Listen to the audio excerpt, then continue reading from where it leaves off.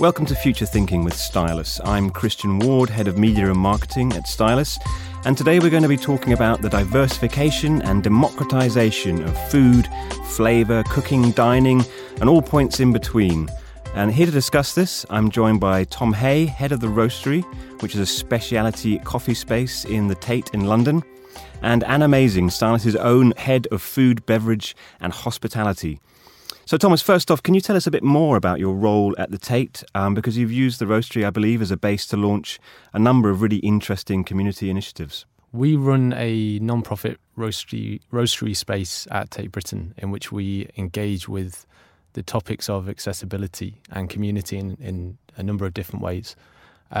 Primarily this exists in our coffee chains. We kind of source and roast coffee for the gallery throughout Latin America, working with a gender equality coffee project that we set up 3 years ago. But we also have a community slot roasting space in which we invite other professionals to come use our equipment, lean on our expertise and roast their own coffee. Wow, brilliant. So let's talk about this idea of the democratisation of skills and knowledge. The coffee world can feel quite technical and inaccessible, a bit like the wine world, I suppose.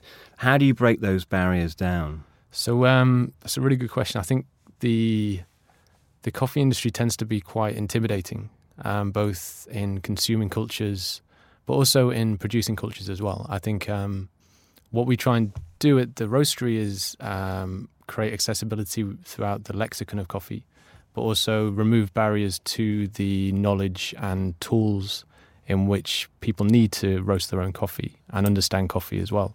So we do this primarily through our open access roasting community.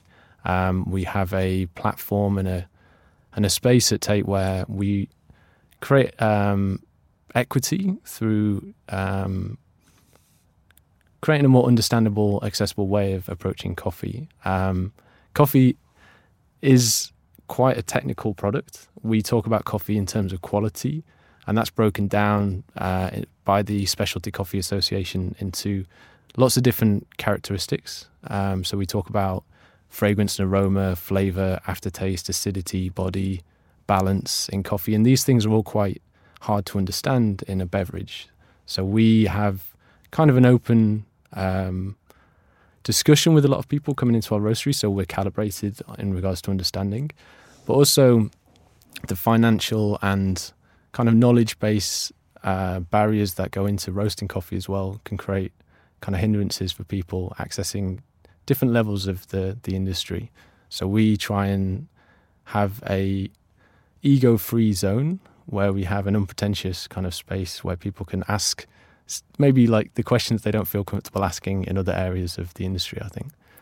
And over in the production level, we work in Latin America primarily, trying to engage with members of producing communities who exist on the peripheries in marginalised areas of producing communities who potentially find barriers to accessing institutions in post-harvesting and producing coffee. So we try and remove our expectations of quality in a sense to try and bridge the gaps of inequity within our production chains, but also within our community here in London. And what's the impact been of this? I mean, maybe you can talk about it in terms of the individual response you get at the Tate, and maybe a more sort of macro idea about what difference you think is being made. Yeah, so we set up the Roastery in 2011. This was in an effort to create more transparency in the coffee chain that we work with. And I joined 3 years ago. When I joined, I found that the range of coffees that Tate had was very good, but it lacked a little bit of intentionality. So I think by readdressing our structure in sourcing coffee and approaching coffee as a product, we've been able to completely redefine where we stand in the industry, and we've kind of got our own niche in a sense. We have a more defined approach to sourcing coffee, which gives us more intention. We've also seen direct correlations between reducing inequity and inequality and the quality of our coffee. That's both in terms of points, cup scores, and as well as coffee flavour and characteristics. Amazing. Who gives these cup scores? How is it judged?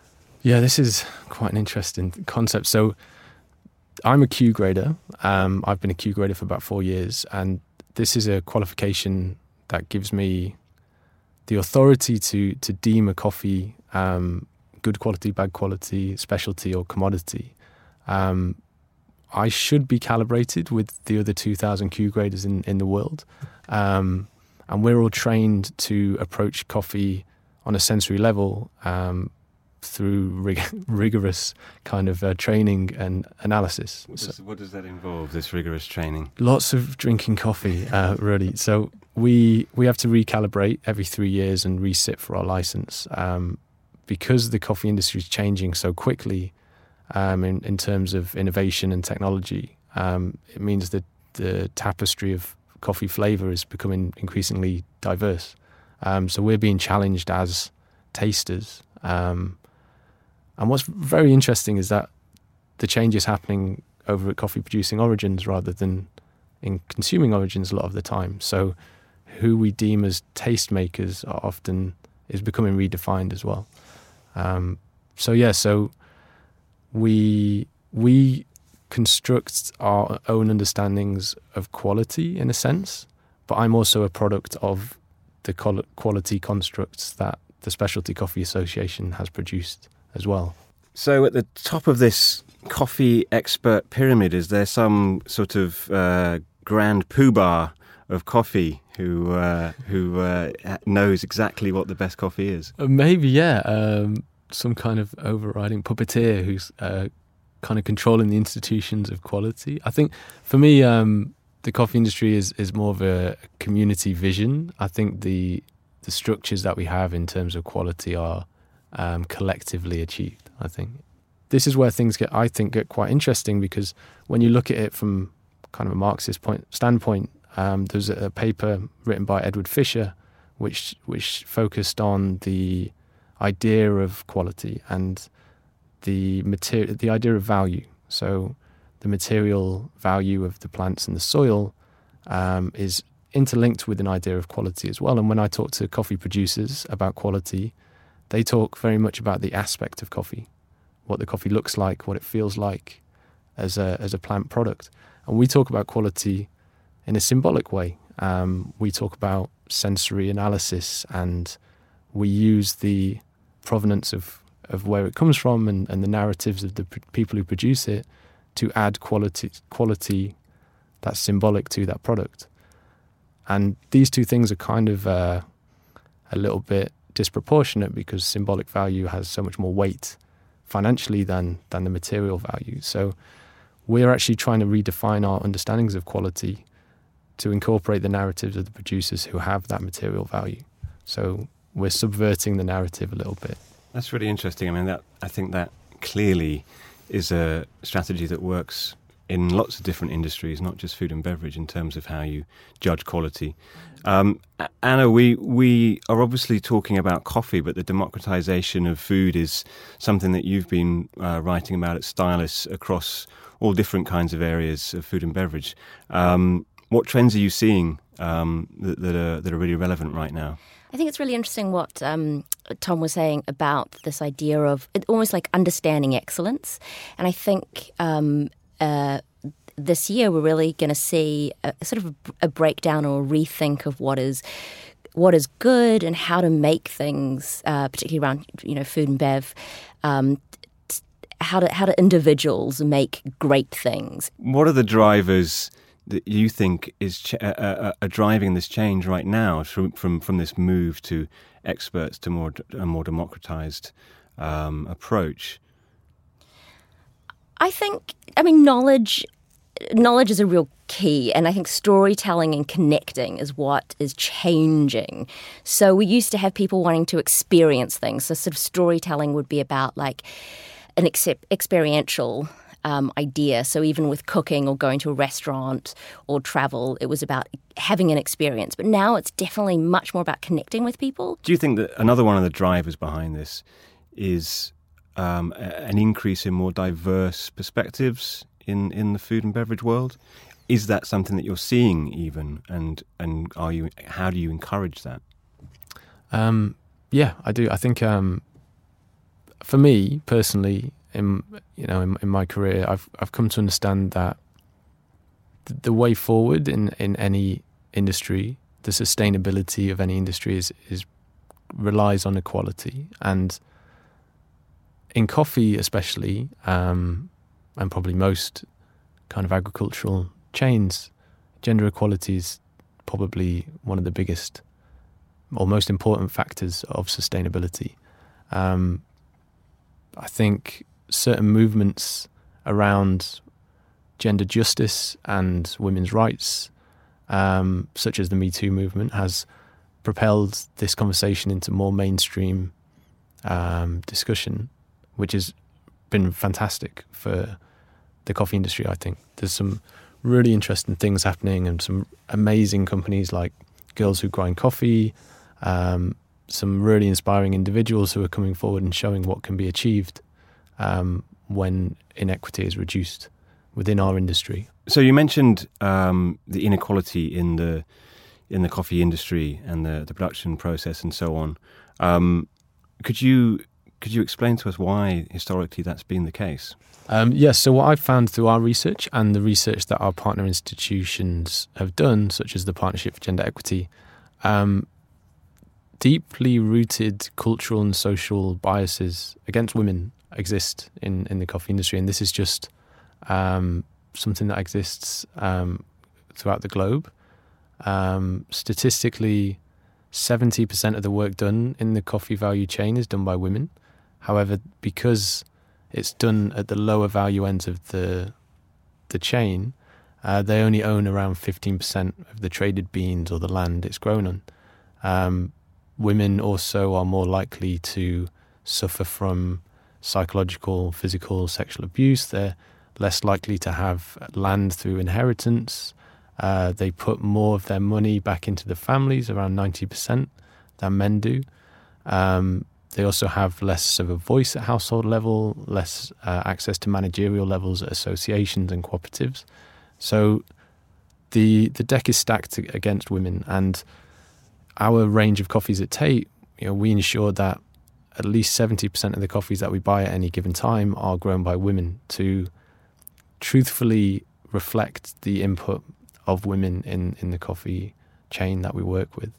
I think under-mobilizing half of communities or over half of communities in some contexts is never going to achieve sustainability or realize potential. So it's our belief that reducing these inequities and inequalities not only redefines our expectations of quality, but can accelerate sustainability in the chains that we work with. I think globally, in agriculture, if we reduce these inequities, yields can go up by up to 30%. Agricultural outputs can be increased by about 4%, which on a global level can solve world hunger. Whereas in coffee, amazing things can happen as well. What are you able to sort of discuss in a bit more detail how you are looking at equality in the work that you do? Yeah. So hold on a sec. Sorry.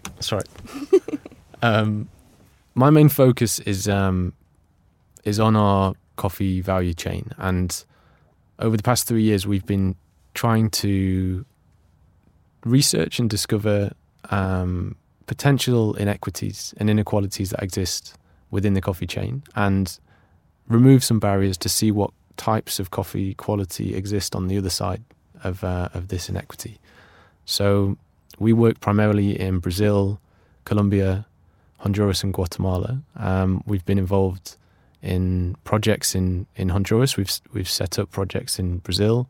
We've been a supporter of projects in Guatemala, in collaboration with a lot of other institutions, but also individuals.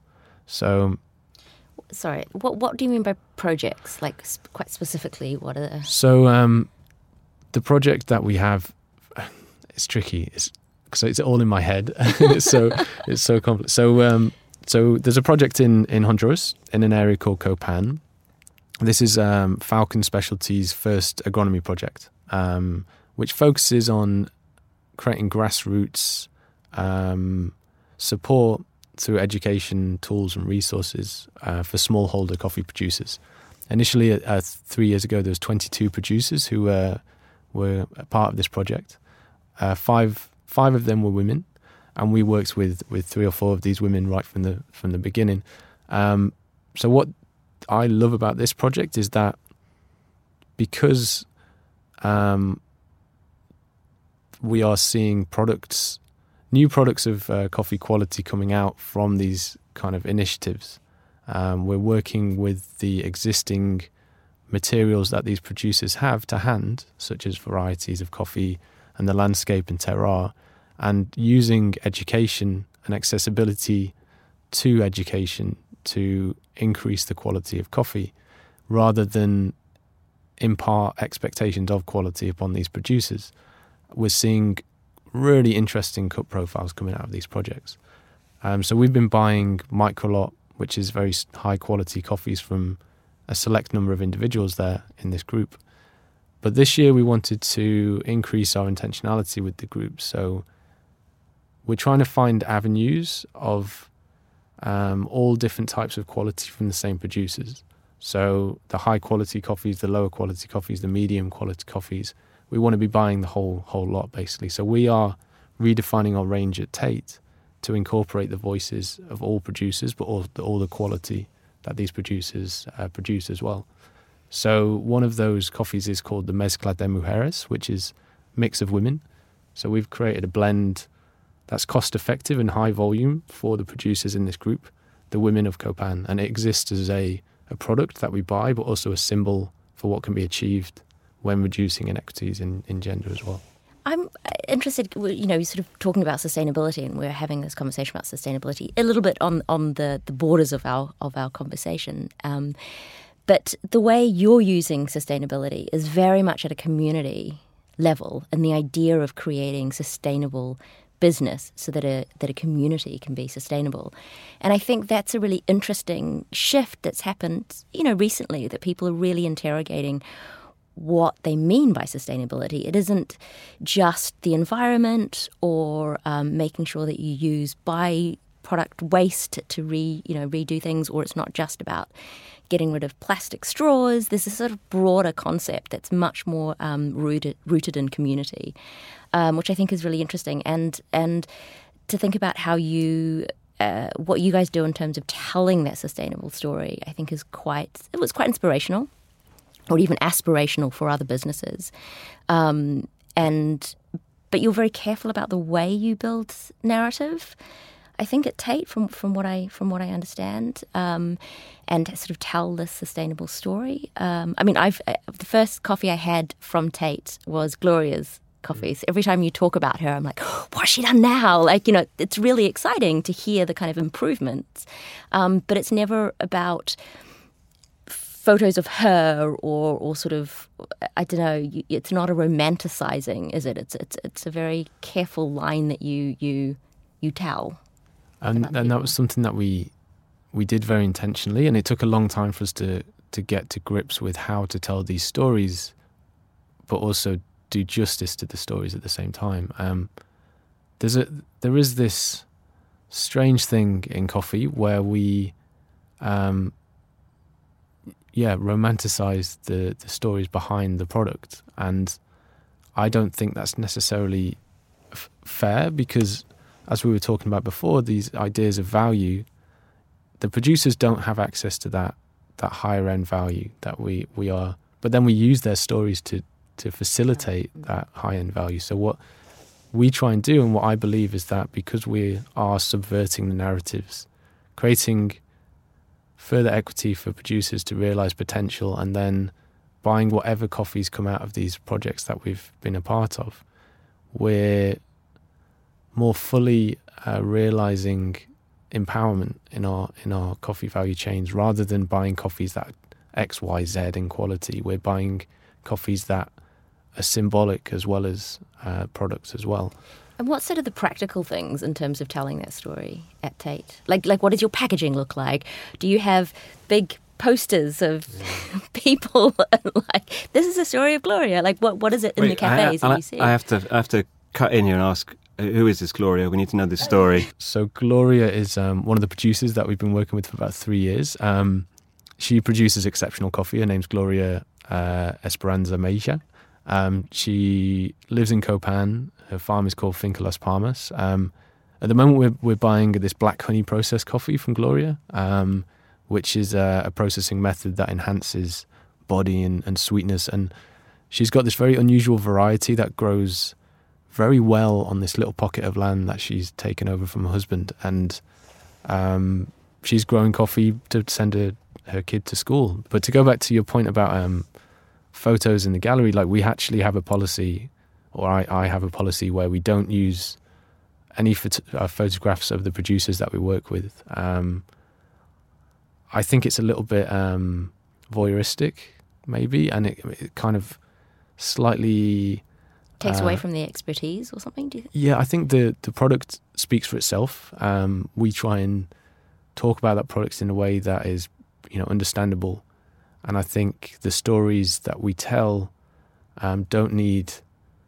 There is a very unusual, uncomfortable situation in coffee when you're sourcing coffee and you're traveling to these farms where everyone's taking pictures of everyone else. And often, if someone came into my work and started taking pictures of me and then put it on a wall of a gallery, I'd feel really uncomfortable about it. So I think often we need to think about, we work with communities, and we work in an industry that supports people. So we need to treat people as we would want to be treated, I think, yeah. I think this is an amazing story of how, a small brand is doing such huge things that brands from any industry could learn from. The impact of diversity and equality, telling stories in authentic ways. It's been really, really fascinating to hear just what you can achieve if you really think about your global impact and how to innovate in a real and authentic way. So I would very much like to thank my guests, Tom Haigh and Anna Masing, and thank you all for listening, and tune in next time for more Future Thinking from Stylus. You've been listening to Future Thinking from Stylus, the show where our analysts, alongside industry thought leaders, unpack the big trends that you need to know about. Find out more about what the future holds for your business at stylus.com. And if you like what you heard today, make sure you subscribe to Future Thinking in iTunes or Spotify or wherever you get your podcasts to hear new episodes as soon as they're available.